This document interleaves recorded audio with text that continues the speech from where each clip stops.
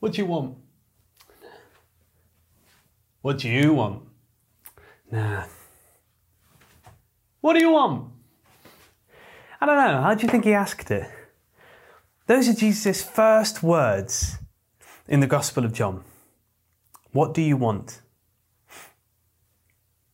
What do you want? Seriously, what do you want? It's a heck of a question, isn't it? Where does your mind go first? Are you looking down at your cup of tea and thinking a chocolate digestive dip in this?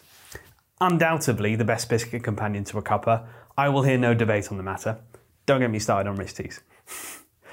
Do you think, are you thinking a little nap, maybe? A glass of water, a takeout if you're a bit hungry, maybe? Maybe a couple of hours away from your kids? Maybe you're thinking a bit bigger, a new job, a dog, a hot tub in the back garden, a private jet. Maybe you went a bit deeper. I want peace, love. I want purpose in life. Wherever your mind's gone, that question makes you think, doesn't it? We pick up in this verse that we've just read at the very first words that Jesus says in John's Gospel. John is introducing us to fully man, fully God, walking on this earth, Jesus Christ. And it's at this point we hear his first words. You've got crazy old John the Baptist, different John by the way, talking about the Messiah, proper bigging him up. This man's going to come after me. He's going to be greater than me. He's the Lamb of God. He'll baptize with spirit, not water. This is God's chosen one. And we're thinking, ooh, my goodness, sounds incredible. Come on then. What's he got? What's he going to say? What's he going to say? What do you want? I think this is really key. John is incredibly careful with the way he puts together his account of the life and teachings of Jesus. What's amazing about John's Gospel is that he has a brilliant view of the big picture of the plan of God and a really good grasp on the Old Testament and the writings of the prophets and the scriptures.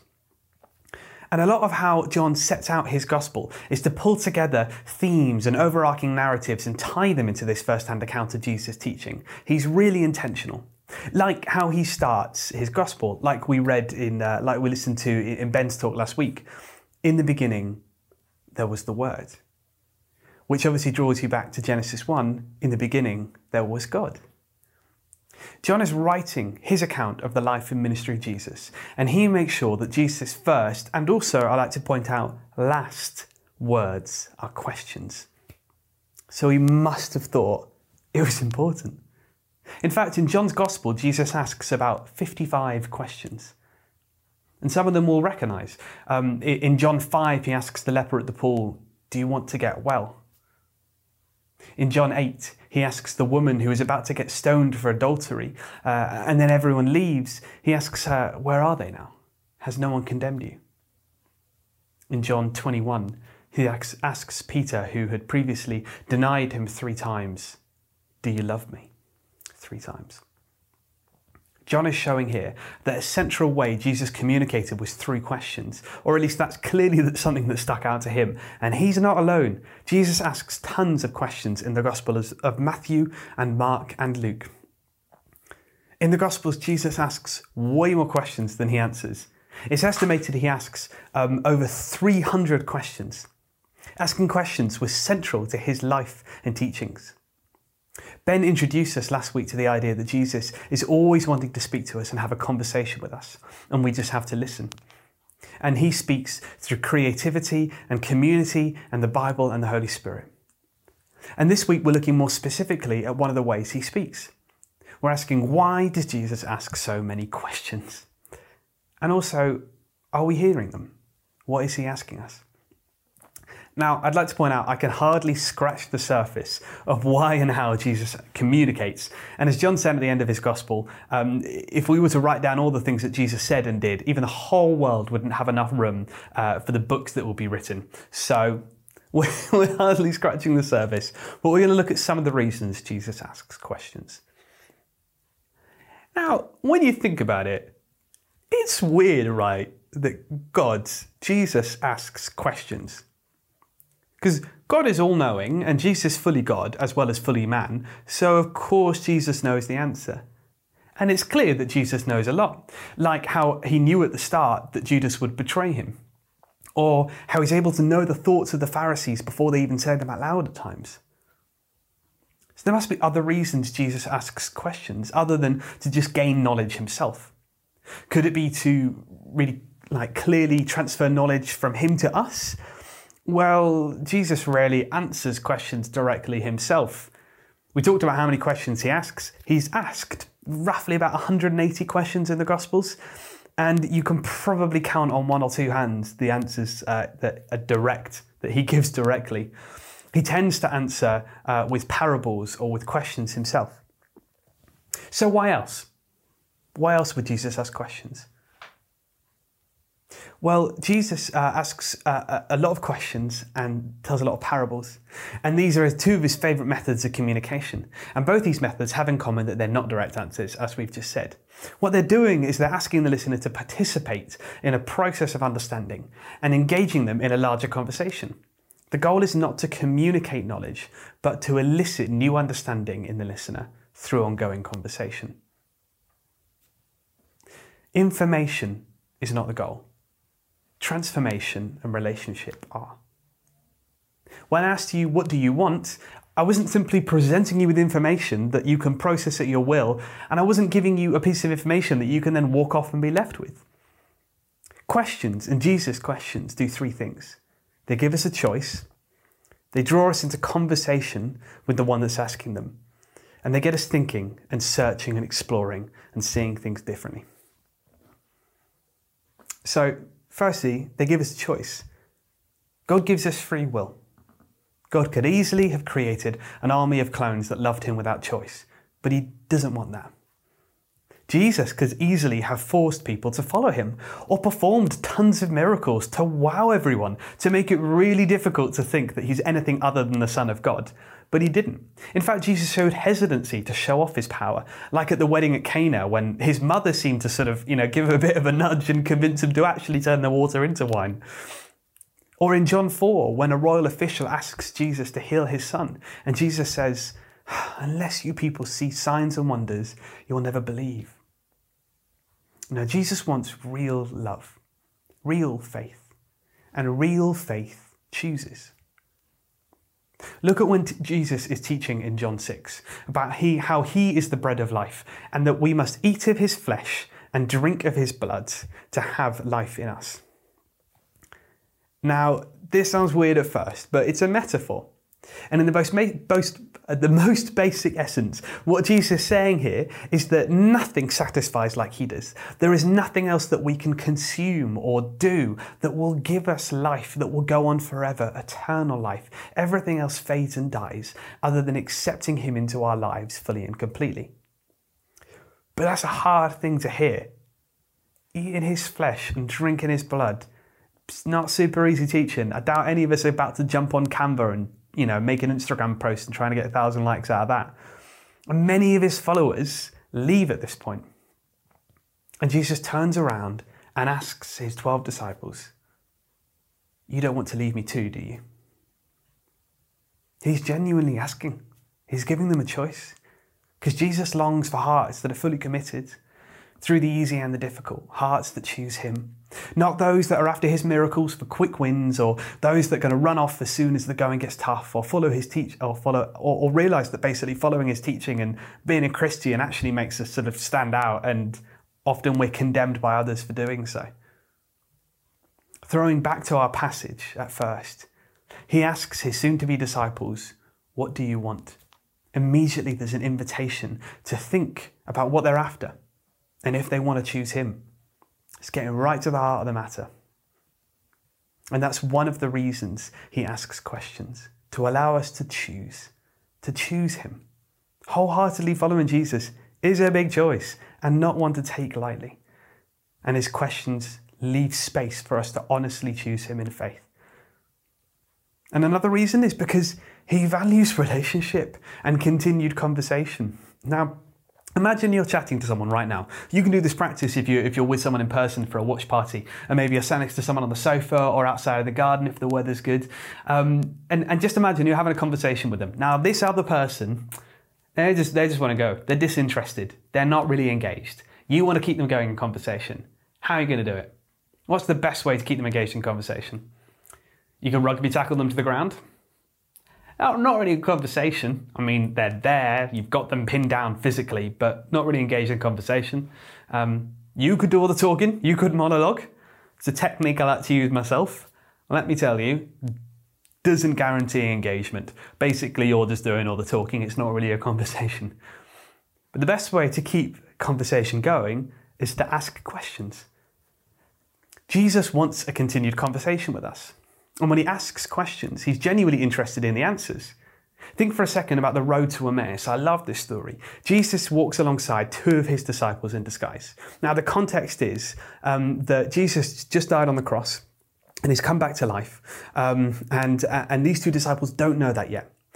They are in a confused place where they've seen Jesus die and they're grieving, and they've heard from Mary and the other woman that they've seen the empty tomb, but they're struggling with faith. And Jesus comes and walks alongside them and hides himself so that they don't recognize him.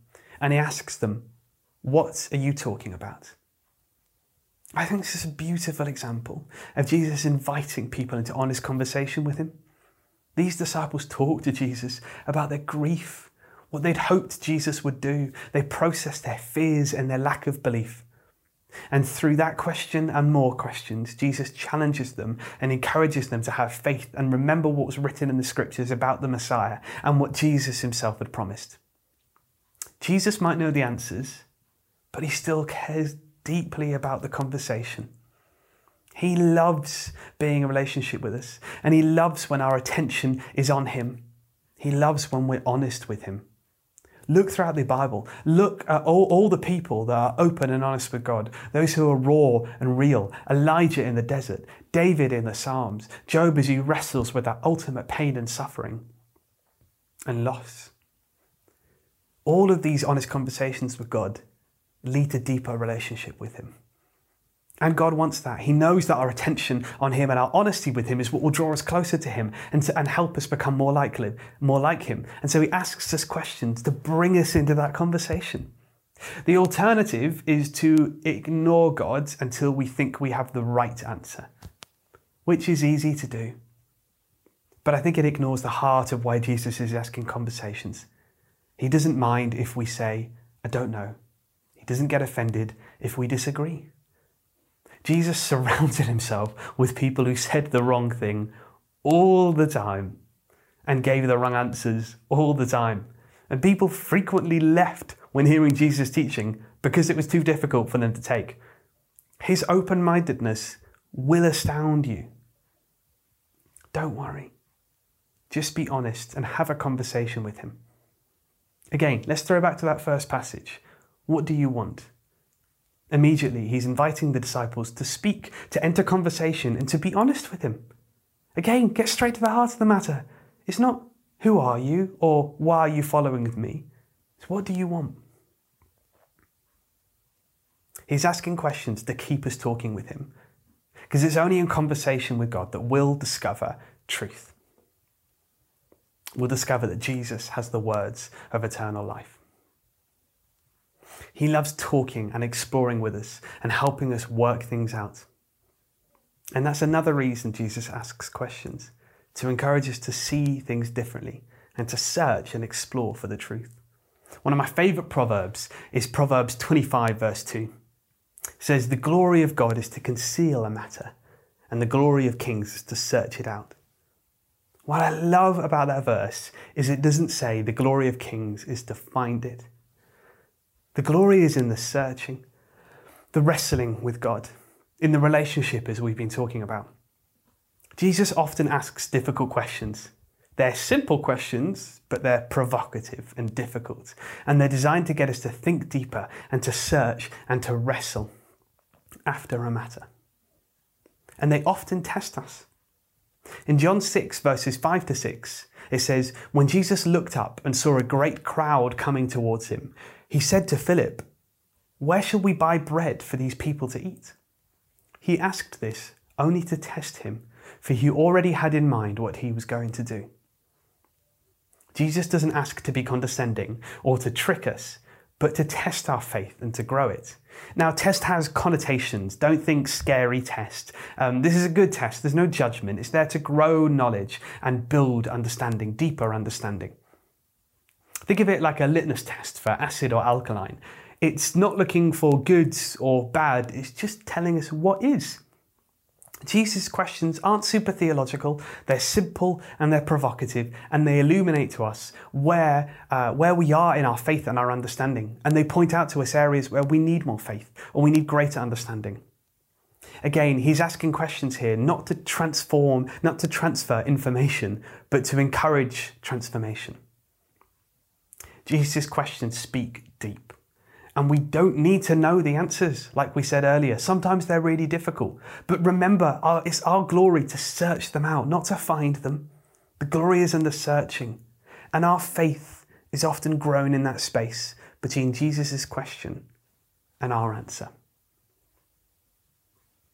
I also find that Jesus often replies to a question with a better question. I think that's because he knows what we're really searching for, and what we really want to know, or what we really need. And he helps us reframe the question we're asking to help us go in the right direction towards that. For example, something I often get myself in a bit of a tiff about is saying things to God like, asking God questions like, why am I not like this person? Why don't I have this in my life? Why doesn't my life look like that? And a question I often hear back is, what are you grateful for? What are you thankful for? Now, that's not directly answering my question, but really it is, isn't it? Because it's getting to the crux of the matter. He's inviting me to see the situation differently, not focus on what I don't have, but on the blessing he's already given me. And that reframed question reframes my perspective. I was looking for something good in those questions. I really was. Why am I not like this person? Why doesn't my life have this in it yet? Why doesn't things look like the way I want to? I want things to be good. But Jesus is pointing out that I might be missing what I already have. Another question I think Jesus often asks is, what do you think I would say? If you've ever been mentored or mentored someone, you're probably familiar with this question. What do you think Jesus would say about the situation? Or what do you think Jesus would say about you? It's a question that reframes the narrative and gets us thinking in the right direction. What are the answers we actually already know? What are the blessings he's already given us? What are the tools we've already got? And one of the best ways to learn is to teach. And often it takes us telling God the simple things that we think we already know, and we know he already knows, to realize what he's equipped us with and the truth that we actually already do know. So Jesus asking questions to give us free will, because he wants us to choose him, to invite us into relationship and ongoing conversation, ongoing honest conversation, and to encourage us to search and explore and see things differently. So, what's Jesus asking you? Does he ask you questions? Are you listening for them? Maybe sometimes when we're not hearing God, it's because we're not listening for the right thing. We're expecting directions or instructions like a head teacher. Or we're doing all the talking and we're asking him, and we're only listening really for direct answers, and we're kind of deaf or blind to anything else. Maybe we can listen more to God when we know what to listen for, when we're listening for his questions. And this style of communication with God, this style of prayer, requires more space than, say, petition, where we're asking God for something for ourselves, or intercession, praying on behalf of others. This type of prayer requires no agenda, and no agenda for what we want to hear, and a lot of space to allow God to change the question. We don't have to be silent, but we have to leave silence and allow Jesus to speak and ask questions.